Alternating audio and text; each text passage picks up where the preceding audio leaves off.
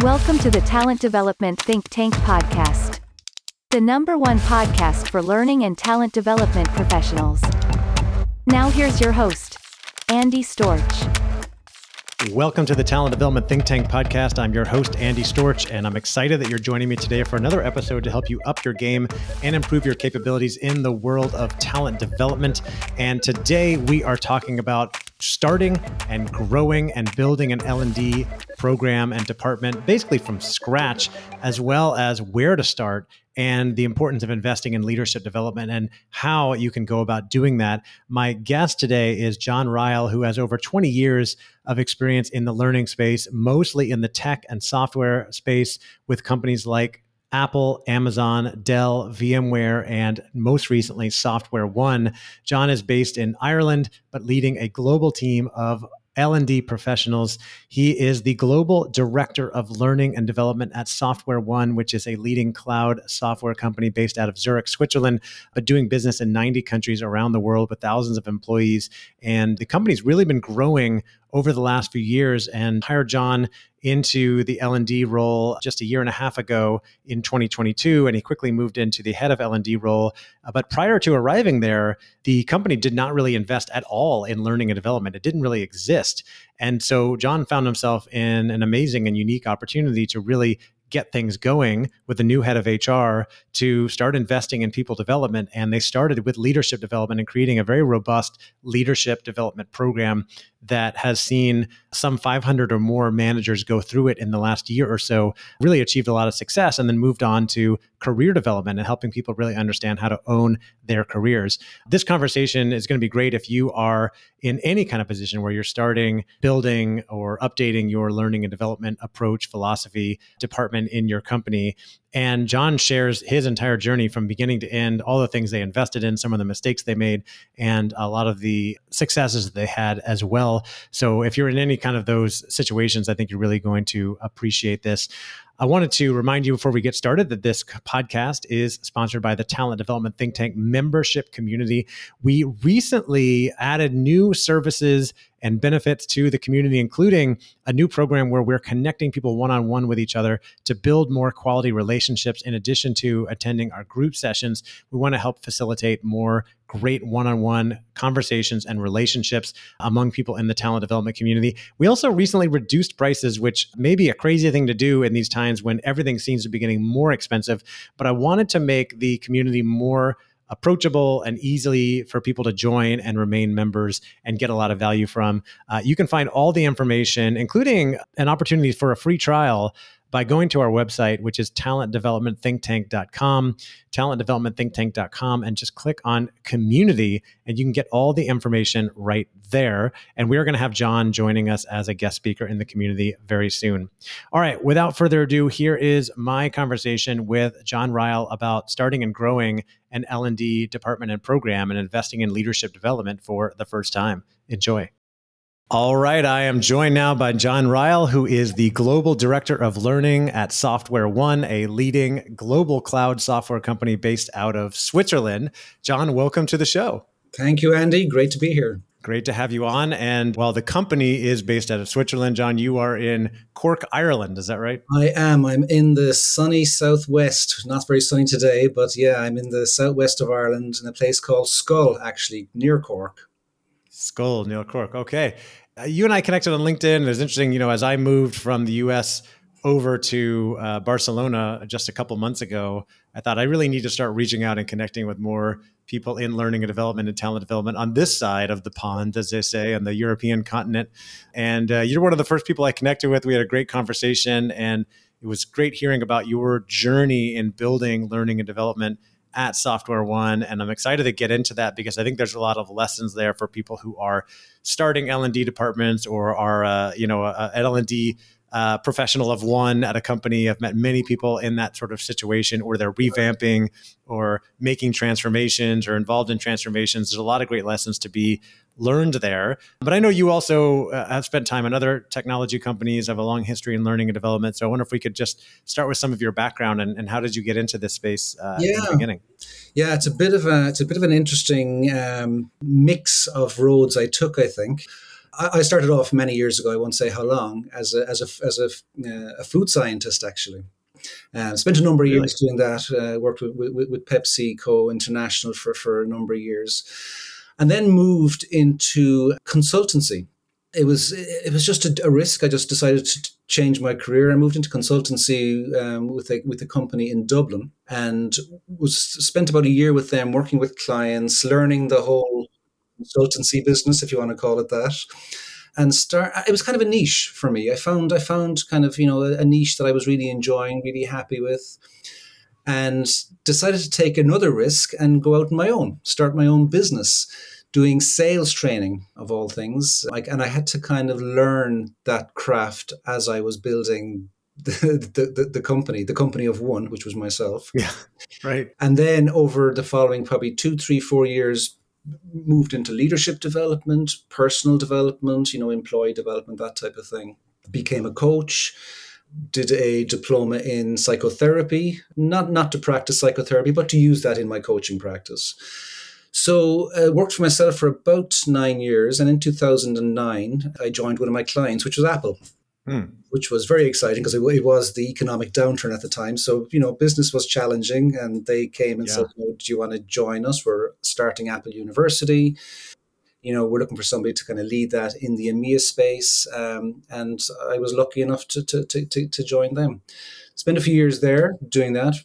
Wonderful company, wonderful time, learned a lot. Then moved to Amazon in Luxembourg and started the European leg of their learning and development function, and also some in China for probably 3 years. Moved back to Ireland to join EMC in around 2014. And then of course Dell came in and they merged with EMC. Mm-hmm. So. But I was there for the following kind of 6 years or 5 years up to 2019. Part of the kind of Dell Technologies family was a company called VMware. So I moved over to VMware in 2019 and led the kind of executive development space there and worked with some wonderful team members. And then in 2021, I think, it was in the middle of the pandemic anyway, and everyone was working from home. And SoftwareOne came along, and I didn't know SoftwareOne, I'll be quite honest. So I started to investigate them a little bit, explore what they were doing, and they were growing. They were growing, but they had grown, I guess, very organically, but also through a lot of acquisition. So, and they had grown quite quickly from 1,500 people to about 9,000 over a period of about 3.5 to 4 years. So, of course, when you have that kind of growth, there's a lot of stuff that, is challenging. I won't say chaotic, but, there's a lot of challenges that exist. Yeah. And they were very transparent with me, to be fair. They said, we've got all these challenges. We want to kind of, build the leadership space. We want to build the, professional development space. There was a great leader in the L&D function at the time. And she was, bringing in some new platforms, but it was all very young. L&D was just starting out. So I said, God, that sounds like an interesting challenge. A little bit scary as well, I'll be honest. Mm-hmm. At this point, I'd spent 20 years in the L&D space. A lot of that time with companies that were very well established, L&D functions that were very well established. This was an opportunity to come in and make a mark on something that wasn't well established and was going to be difficult. So made that leap, joined SoftwareOne at the start of 2022. So 19, 20 months ago, whatever that is. I took over the function then at the start of this year. My predecessor left for other adventures, and I took over the function at the start of this year, and hence where we are today. Yeah, it gets us to where we are. I'm excited to dig into the work you've done at SoftwareOne, but I had a couple of questions. Going back into your background, maybe this question is a little bit more selfish or, based on my own personal interest, being an entrepreneur, having worked in the corporate space and gone to running a business, that you had that experience. You were running your own business for 9 years, and then you said you joined your clients at Apple in 2009. I'm just curious, when you made that move, was that more because you felt ready to go join a big company again, or was it unique to that opportunity that I'm happy running my own business, but if Apple calls, one of the most innovative companies in the world, to start this university, maybe this is something I should not pass up on? Yeah, it's kind of interesting. Was I looking to do that? Not really, to be honest. I enjoyed the independence of being self-employed and and in control of your own destiny type of thing. But a couple of things conspired, I suppose, to lead to that choice, and it was the economic downturn. Quite honestly, I was involved in a number of projects. Things were going really well, but almost over a weekend, in probably the autumn of that year, work just started to dry up. It was a matter of days. It was incredible. And so it was lucky, I guess, that one of the clients was Apple, and they obviously enjoyed what I did and appreciated what I did, so they came knocking. How did I feel when I joined them? It was like coming home. It was amazing. It was like I found an organization where I was so comfortable, so happy. It suited me, suited my personality, and even though they were clients, Andy, you never know what it's like until you're inside. Great company, all the rest of it. But until you're inside, you kind of see the reality. And they had challenges, and they were challenges that were an interesting, what's the word? An interesting challenge for me to get my arms around. And it was new for them as well. Apple University, it was led out of Cupertino, and ultimately what they were trying to do, and this is kind of interesting, they were trying to bottle Steve Jobs. How do you take the philosophy and the thinking and the thought process of Steve Jobs and cascade that throughout the organization? That was essentially the purpose of Apple University. It's probably changed today now, but that certainly was where it started. And that was an amazing adventure to go on. Yeah, I think about, Apple 2009. This is like the heyday of Steve Jobs, very early iPhone. After Jobs returned, releases the iPhone and kind of shocks the world. Everyone's using BlackBerries until just 2007, 2008, and then it comes out with the iPhone. And 2009, probably iPhone 3G, right? We're on the second iteration, maybe. Yeah. And they're starting to build out this university. And I was curious, because you hear a lot about Steve Jobs as this, marketing genius, but also sort of a command and control kind of leader. How much emphasis there was on learning and development? Was it just about, hey, we need to create more innovative people like Steve Jobs, or was it about, let's invest a lot in developing our people so they can grow in their careers? I think so. It's a very unique organization. The structure of it is quite unique. The learning and development that happens there, you couldn't really transfer to another organization.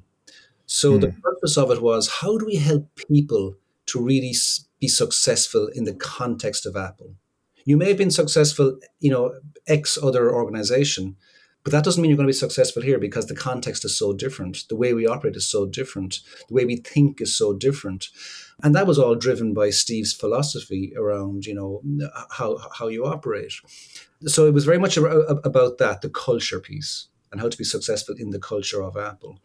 The command and control piece, the stories, I won't deny that they're true. Yeah, a lot of stories. A lot of stories, but that wasn't part of what we were trying to convey. It was more about how are you successful while being innovative within that context at that time. So, we had a number of programs like managing at Apple or communicating at Apple, and they were unique to how you do that at Apple. You couldn't take that content and apply it to a Dell or an Amazon, because it just wouldn't make sense. Just wouldn't make sense. Yeah.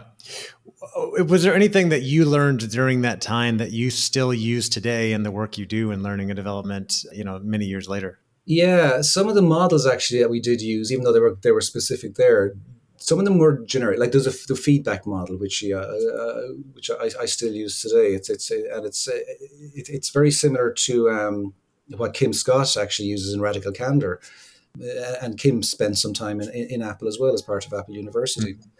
Also, I think from a personal perspective, the courage to try things, the courage to take a risk, the courage to believe in yourself was, I think, there were some lessons that actually I gained as being part of Apple, because that was part of the philosophy as well as, give people the space to take a risk and trust people to do the right thing. Steve would always say, we hire the best people. So if we're hiring the best people, we should give them the space to do what they need to do. We don't hire the best people and then tell them what to do. We hire them so they can tell us how to be better, how to improve. Yeah. So that's a philosophy that I've taken with me, certainly. That's interesting. So you joined SoftwareOne just about a year and a half ago, and you mentioned like quickly growing software company in the cloud space, global, growing fast. But to that point, I remember you telling me before, had not invested very much in learning and development. So you get a chance to join an early team in L&D and really get this started. What did that look like? And how did you and your colleague at that time, and especially when you moved into this head of L&D role, assess like what needed to be done and get leadership on board with investing more in L&D? Yeah, it was a very clear idea, I think, of what we needed to do. And that was to start with leadership, in fact, because a lot of, our leaders over the years had grown up within the organization, and it was a much smaller organization. We're now taking on much broader scope, much elevated responsibility, I suppose you could say. And we needed to get them to a space where they could operate as real enterprise leaders, and not necessarily just functional leaders, but having an enterprise-wide view. So it was quite clear that if we were to grow to the extent that we want to grow, our leaders needed to perform at a different level, to be honest. Now, going back to the point you made, had there been a lot of investment? No, there had been, I would say, zero investment in leadership in particular at the time. And we struggled a little bit with the sponsorship from a particular leader that was, he is no longer here, but we struggled to get that sponsorship, to get that buy-in, to get that support. So my predecessor, even though she was a great leader, didn't always get the support she needed, so because of that struggled a little bit in achieving the results that she wanted to achieve. Nothing to do with her, more to do with the environment. So yeah, it seemed like she was in that position, they're hiring someone in L&D, but then not really giving the resources or the support to be able to go do that job. So not even necessarily her fault, just the support wasn't there until later on. Yeah. I mean, you could say she wasn't set up for success, So when you're working in that environment, it's difficult. So she decided to move on, which then I guess gave me or brought the opportunity to me to take on the role, which I was nervous about, I'll be honest, because I knew the environment. But around the same time, and this was really, I guess, part of the solution, we got a new CHRO who came from a corporate background, understood the value of learning, understood the challenges as well that we were facing. So it was a very fortuitous kind of coming together of two events. I was taking on the role, and we had a new CHRO who understood and was willing to support. So, and gave me, I guess, the space to make decisions and to take action on those decisions. And my first decision was to create what I called a Leading at SoftwareOne program. It's almost like stealing one of the Apple terms of managing at Apple. This was Leading at SoftwareOne. And the purpose of that was to create a baseline for all of our leaders globally. And at the time, we had about 1,200 leaders, slightly more. Everything from the board right down to frontline leaders. But in each of the regions, and we're in every part of the world, each of the regions had looked at leadership, in different ways. It meant slightly different things, depending. And my viewpoint was if we're going to be a global organization, we have to have one philosophy around leadership, one approach to leadership, one set of competencies, one approach. So that's what this program was about, was to introduce those competencies, what we mean by leadership, and also to double down on the value of leadership brand and help people to start to build that brand in a consistent way across the globe. And I guess, the challenge was, how do we go about this? Mm-hmm. And I've a philosophy, Andy, rightly or wrongly, that, seek forgiveness, don't necessarily ask for permission. So my viewpoint was to create what I believe to be, a robust program in conjunction with the team, shared with a couple of leaders, but then start to roll it out. Was it perfect? No. But it was important to do something and to start the process, to start the ball rolling, to start the momentum within the business. And we started to do it in person as well. That was key. Up to that point, because of the pandemic and everyone had switched to, virtual or remote learning, there was a level of jadedness within the business around kind of getting onto a screen, listening to somebody talking about some skill, and then email at the same time and not really paying attention. I decided we're going to do this in person, and had the discussion with my boss, CHRO, and said, this is what makes sense. And she said, absolutely, go for it. We'll figure out the budget, but this is too important. So we started to roll out one-day workshops, mostly in EMEA at the time, because that's kind of where we were starting. And then we did some stuff in NORAM in North America. Then we started to do some stuff in LATAM. But the more we started to do it, people started to really share their stories with us, because we were in person, in a room. There was the energy in the room, the dynamic in the room to help people start to open up the challenges that they felt they had as leaders.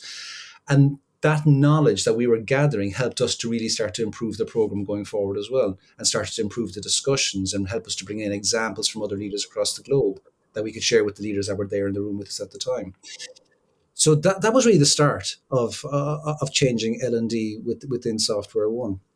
And then we started to look at building out a professional development space, kind of on the coattails of the leadership space, because now we were starting to really have people come to us and say, I really loved what we did in the workshop. Can we get more of that? Which was the problem I wanted to have. I wanted to have people coming to us demanding more. Even maybe we can't deliver on it today, but now we've got the demand. And once you got the demand, you can make the argument for enhanced budget, more resource, whatever it might be. So we started to build out the professional development space, and in the first quarter, I think 500 people through understanding how to give feedback. As simple as that. So in some ways that can tell you maybe the level of effort that hadn't been put into L&D in the past, if we were getting 500 people to jump on a workshop around feedback, for example. Right. So then, with that momentum, we designed a program called the Experienced Leader Program, which was for a particular cohort of leaders in the middle of our total leadership family. And we worked with an external vendor there who so let me just hold there. I'm trying to think of the name of the vendor. Take your time. What the hell were they called? What they do? Exec Online. Okay. So we started working with an external vendor called Exec Online. Now, the beauty of those guys is that they've got partnerships or relationships with 12 of the top business schools globally. So that allowed us to bring in content and lectures, virtual lectures from those business schools that these leaders that were going through this experience could get involved with. And also there was assignments included with those lectures that the leaders would apply to their jobs, kind of, in between the various lectures that they would go to. And this was running over 4 months. And again, this was unique to these leaders because they'd never experienced anything before. So that, again, was enhancing their thought process around the value of learning, the value of engaging with L&D. So that has driven more demand. So now we're saying, okay, well, what else can we do? We're obviously continuing over quarter two as well in quarter three to build more of the professional development space around one of the topics, and it's the same as what you have on your wall there. It was called Owning Your Career, and that really generated a lot of enthusiasm with our individual contributors, particularly, but not only those. And then then in Q3 we moved into more content around it was around radical candor, actually, that model, and introducing that to the organization. And right now we're very much involved in rolling out workshops around growth mindset, because that's obviously foundational to having a learning culture, trying to establish the notion of growth mindset.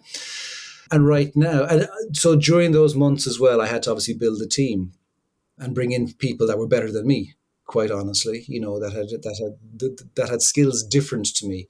I'm very big picture, Andy. I don't do detail well. I'll be quite honest. I needed to bring in people that did detail well. Yeah, I'm the same. It's critical, because you can paint the big picture, you can paint the big thing, you can have the big vision, but how do we get there? Right. Yeah, someone's got to implement it. You need the specifics. So brought in some amazing people, and then start to say, okay, well, now how are we going to focus these folks? So one of the individuals works on leadership development, particular specifically. One of them works specifically on professional development. Then we started to build out a learning technology team, brought in a platform. We brought in the Deshabo platform as our learning portal. It's an LXP. Launched that in May to try and create personalized learning for people, so that when people go onto the platform, they get a personalized page specific to what they do and maybe their function. So if you're in sales, you get a page that is going to feed you sales content, or if you're in X other function, you'll get content specific to that to your role there. We're still building the functionality of that out. It's quite new. We launched it in May, and right now we've got about 5,000 monthly users, which is great, out of a company of kind of just over 9,000 at the moment. And obviously we want to ramp that in 24 as well. But again, it's about constant communication around that platform, communication around our programs. And I think that's probably the big lesson this year. And to me, this year was a transition year, going from kind of very little to something, building the momentum. But the real lesson, I think, for this year is communication. How do we communicate around what we do? How do we communicate that value and talk about value, but use the language of the business as we're communicating? And I think, one of the traps that a lot of, learning functions or L&D functions fall into is using the language of learning as opposed to the language of business. And I think that's a mistake, because the business, do they care about the language of learning so much? Probably not. We care about it. That's our gig, but not the business. They care about numbers. They care about bottom line. They care about success in that space. So we had to maybe switch our mindset a little bit around how we communicate, and we do a lot of work on that. We're still doing a lot of work around that. So right now, as we move into 2024. We're still doubling down on the leadership space, but we've built out a kind of a framework of self-leadership, team leadership, business leadership, and enterprise leadership. And we're building programs around each of those to relaunch or to launch in 2024. Relaunch some, because we also built a new leader program this year, which was intended for those kind of early in career leaders to get the basics right. Because I think if you can help your early in career leaders to be comfortable in what they do and be successful in what they do, you're starting to build your pipeline, going forward.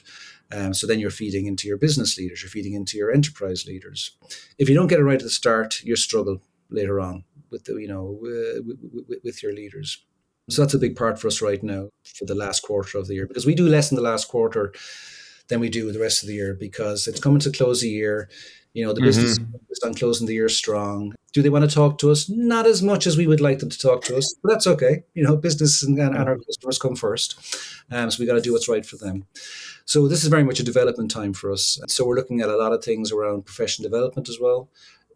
So in 2024, it's not just about delivering quarterly workshops. It's about building the whole ecosystem around professional development, building out book clubs, building out communities, building out podcasting, that will all speak to the various skills capabilities that we want to double down on in 2024. And then the same, of course, with the leadership space, building out that ecosystem in 2024 much more broadly with a lot of solid offerings. So then, of course, I had to look at the structure of the team, because now we have to adjust a little bit. So the way we're now structuring is we're going to have our regions vertical, and someone will lead those regions. And then we're going to have portfolios crossing those regions. So you're going to have the leadership portfolio led by somebody who focuses just on the leadership space.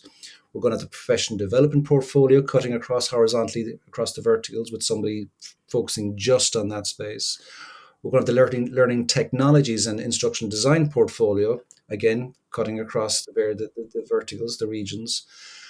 And then the last, and this is almost like a foundational one, is we've got the learning operations portfolio, which is really just right now is only one person, but it will be three people looking at things like dashboards, reporting, how we manage the rollout of our program, so program management, and all of those elements, how we manage our vendors, all of that type of stuff.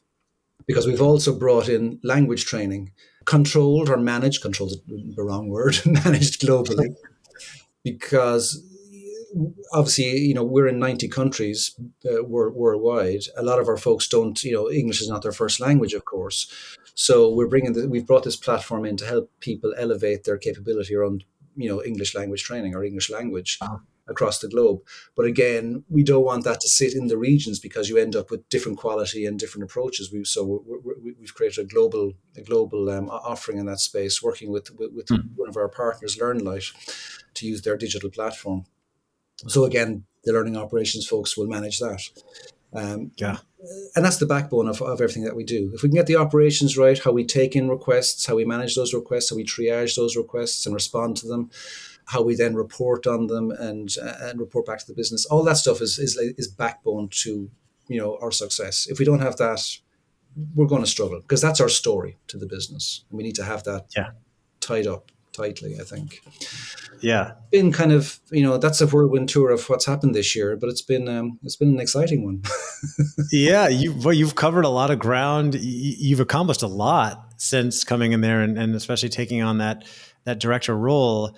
And I don't know if I've had anyone walk through a story so eloquently, beginning to end, and share everything that they're working on and doing. I think it's really helpful for a lot of our listeners who are in different phases of this, or running an L&D team, or working on an L&D team, trying to implement some of these things and figuring out what's the right approach of building things in-house, partnering, with outside providers, using, what technology to implement. There's many things I want to follow up on, but I want to go back to the beginning and ask, what was your approach to assessing the needs to figure out, okay, where do we start first, and what do we want to develop? And how did you go about you mentioned you had a new CHRO, which I imagine changed things in terms of being able to get funding and support, but how did you go about getting leadership on board to say, like, yes, we absolutely want to invest in developing our leaders and doing this thing that you recommend? Yeah. So the first part of the question was, how did we figure out, what the need was? Yeah. That was very much through conversation. It was observation, first of all, because in each of the regions we had, well, actually not all the regions, but at the time we had a regional leader in EMEA, which was myself. We had a regional leader in North America, and then we had no leader in Latin America, and we had no leader in APAC from an L&D perspective. So in North America and in EMEA, we had a lot of conversations with the business. What are the challenges that they're facing? If they had a magic wand, kind of thing, what would they change, type of conversations. And we've been doing that during the previous year as well. So that was a lot of data gathering, essentially. So that was kind of where the needs, were uncovered. Did we uncover all the needs? Probably not, but we certainly uncovered the top maybe 20%.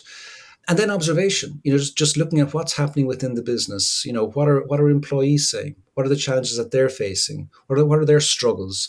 And gathering kind of those data points. I'm putting all that together and say, okay, well, what are the obvious answers here? And there was some pretty obvious answers around leadership. But also, if you think about exit interviews, for example, what are people saying there? That was very informative, around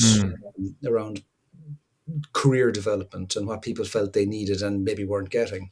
Yeah, I remember you told me before that the number one thing you're hearing in exit interviews was, I didn't feel like, which aligns perfectly with what we're seeing in data from like the McKinsey study, right? The number one reason people are leaving is lack of perceived career growth, right? Like, I didn't feel like there were career growth opportunities for me. That's right.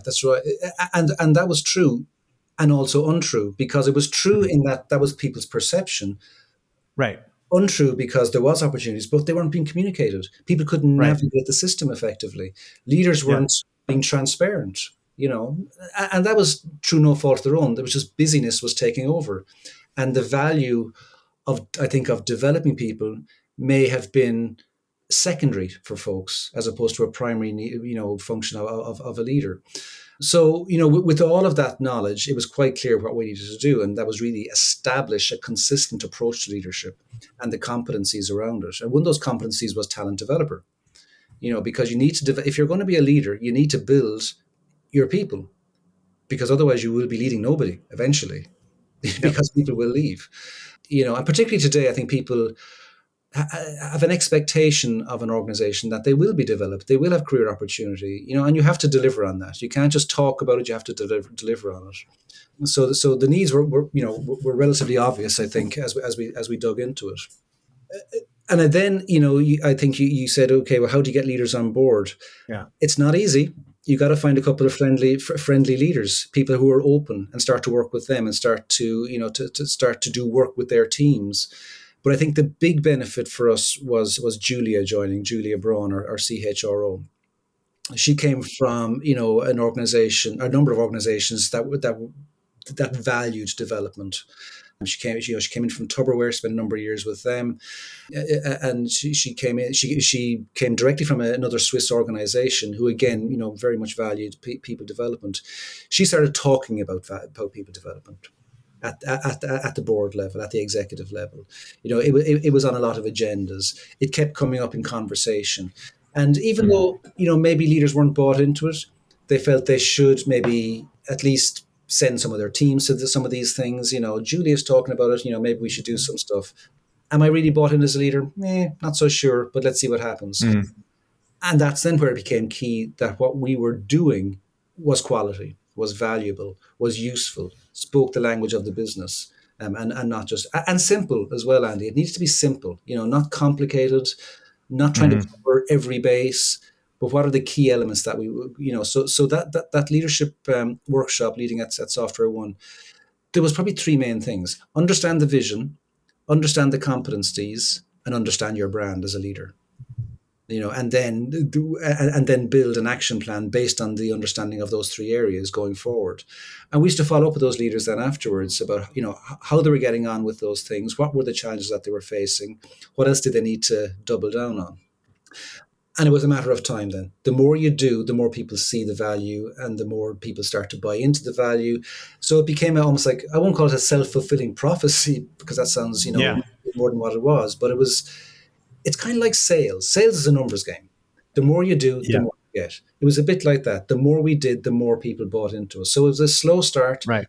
Then it started. But you're also, like you said, you started with a lot of listening, a lot of interviews, really hearing what people were working on, were challenged with, what would really help the business, collecting data so you can bring that to leadership. Meanwhile, they're hearing it from the CHRO on a regular basis, saying, hey, if you want to take the business to the next level, we need to invest in our leaders. Here are the things that we're hearing that are needed. This is how we'd put it together, getting that support, going out and rolling that out, then seeing that it's successful and people are hungry for more of it and more people are signing up for it, and then getting more buy-in for that completely makes sense. And I love that you started with giving feedback. This is something that a lot of companies and tech companies, software companies struggle with a lot of times, right? As sort of like the people-pleasing culture and like, hey, good job. But if we want to really take performance, improve performance, we need to give people the feedback they need to be able to grow and improve. What were some other key elements to the leadership development program, or things that you really wanted to convey to leaders? You mentioned feedback, you mentioned understanding vision and some of the competencies and values, but are there some other like key things that we needed to develop leaders on? Yeah, I think it was understanding their role as in accountability, having an owner's mindset. Quite honestly, they're not passengers in the process. They actually are owners in the process. So, Jeff Bezos talks about, the difference between renters and owners. I think a lot of folks had maybe a renter mentality, that it was somebody else's problem. It's the landlord's problem, or in this case, the company's problem, not my problem as the leader. That's a big mind shift. And we needed to help people make that mind shift, that, the buck stops with them as leaders. So there was a lot of discussion in the workshops around that competency. And that was one of the competencies, was accountability. Is one of the competencies. How do I take ownership? How do I demand accountability in my team as well? And how do I follow up on that accountability? Which is where the feedback element came in, or the radical candor concept came in. How do I challenge people directly while caring personally? How do I create that openness of conversation? And how does my conversation become more specific, not generic, to your point, not kind of high five, good job, because that means nothing to anybody. It's how do I become, more specific in my communication, more direct in my communication, but in a way that's done with care and caring for the person in front of you. So that was a key part of this work, and trying to establish that consistently across the globe. Have we been successful in that? To a large degree, yes, but there's work to do. No question, there's work to do yet. This stuff doesn't change in a year. So we'll have to we're doubling down that again in 2024. The owner versus renter mentality, mindset. It's constant. You have to keep going back to it all the time, because it's so easy for people not to do that. Yeah, I love that. One thing obviously I talk a lot about in organizations is operating with an ownership mindset, taking full responsibility and accountability for your actions, whether you're a leader or an individual contributor. You need help from other people, but you've got to take ownership of your situation and focus on what you can do that's in your control and how you react to other situations, how you treat other people. And, recognizing that there may be opportunities out there and you can't wait for your manager or someone to bring something to you. You got to figure out what you want and go out and get it. That's a big part of owning your career. You mentioned that in exit interviews, you're hearing, people saying, I don't see career opportunities for me. Like you said, it was their perception, but there actually were opportunities. They just weren't being connected. This is something I'm seeing and hearing in lots of organizations. And that's why many companies are sort of shifting to this philosophy of, we want our employees to take ownership of their careers. Many of them are inviting me to come speak to kind of kick off and share this mindset of owning your career.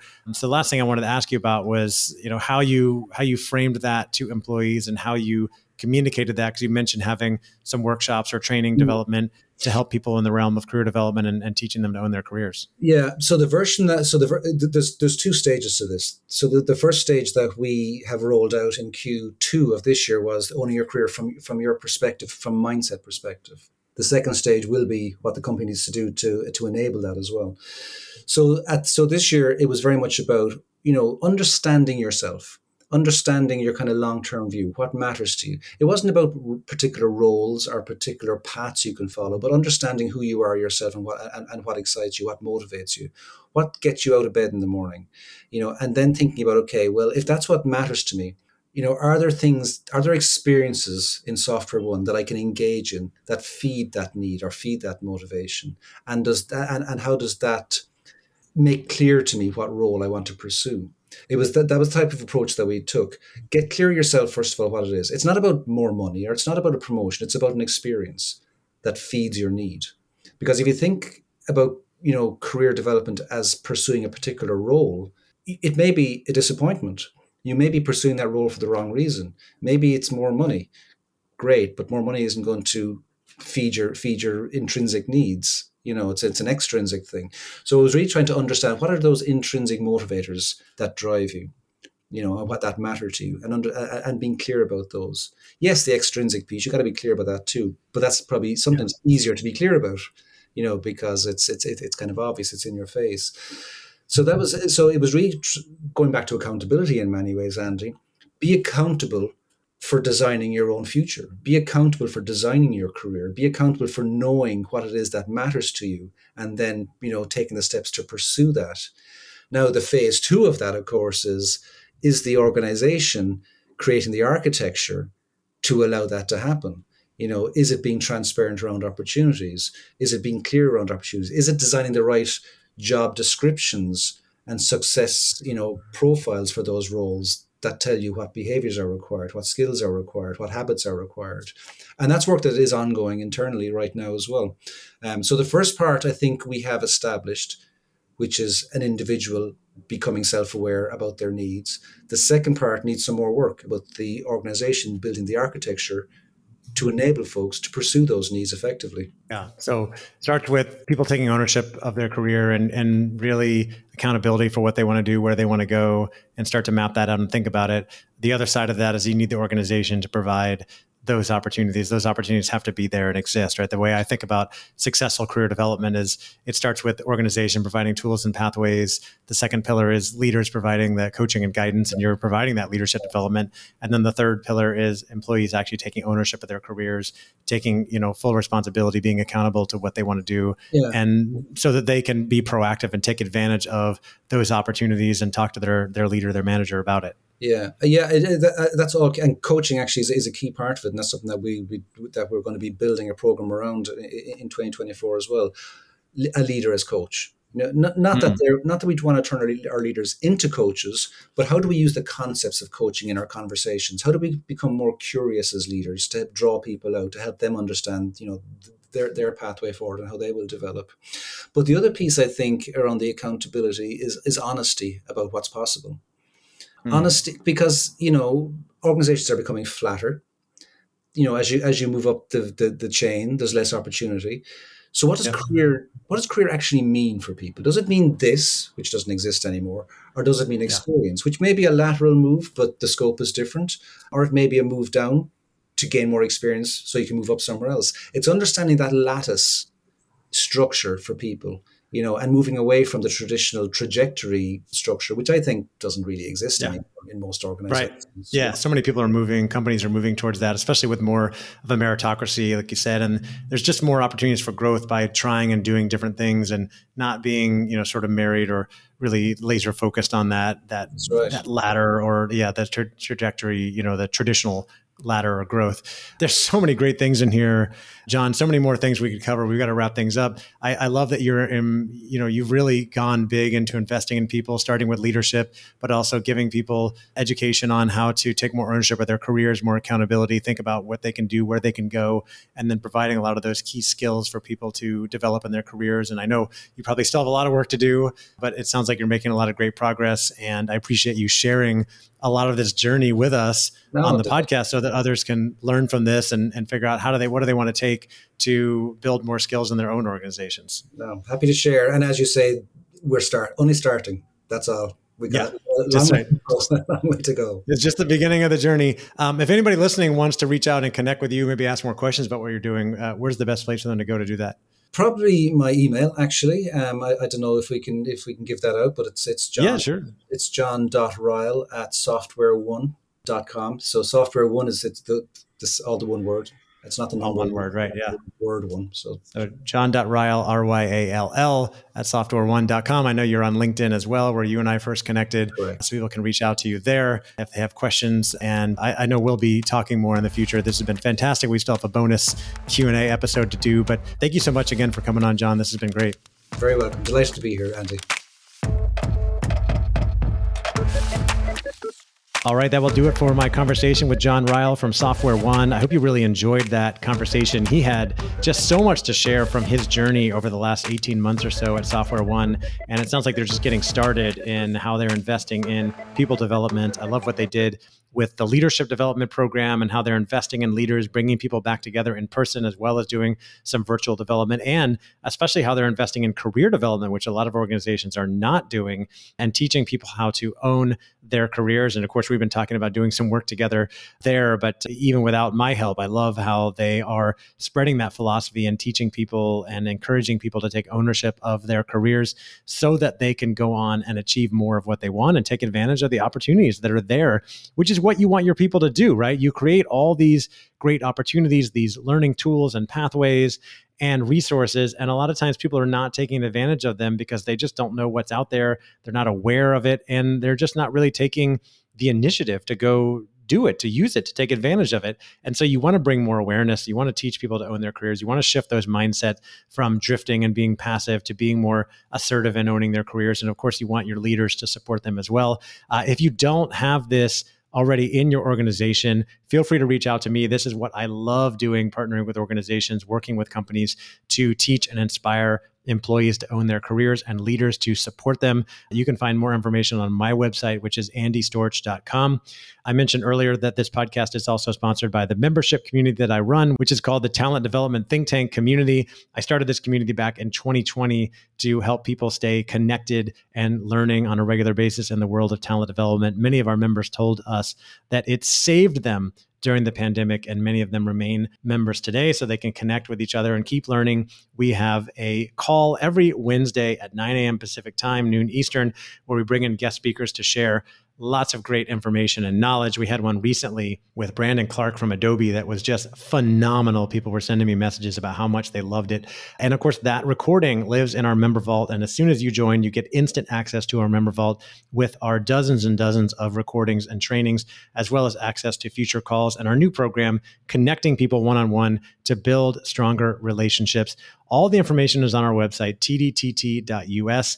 And you can find all the information on our different tiers, including our early in career foundation program, our full access program, and our entrepreneur tier for those running a business in the L&D space. And you can get a free trial of 2 of those tiers to start right away and check it out. And if you're interested in the entrepreneur tier, you can apply and join one of our calls there as well. All right, that will do it for our podcast episode today. I hope you enjoyed it and got value. Stay tuned. Our next episode will be our bonus Q&A round with John Ryall. We'll ask him about his biggest career accomplishments and mistakes. It's another really good one, so I hope you'll stay tuned for that. And in the meantime, I hope you will go out, do great work, and find some gratitude for your work and your life and the things that you have today. Take care.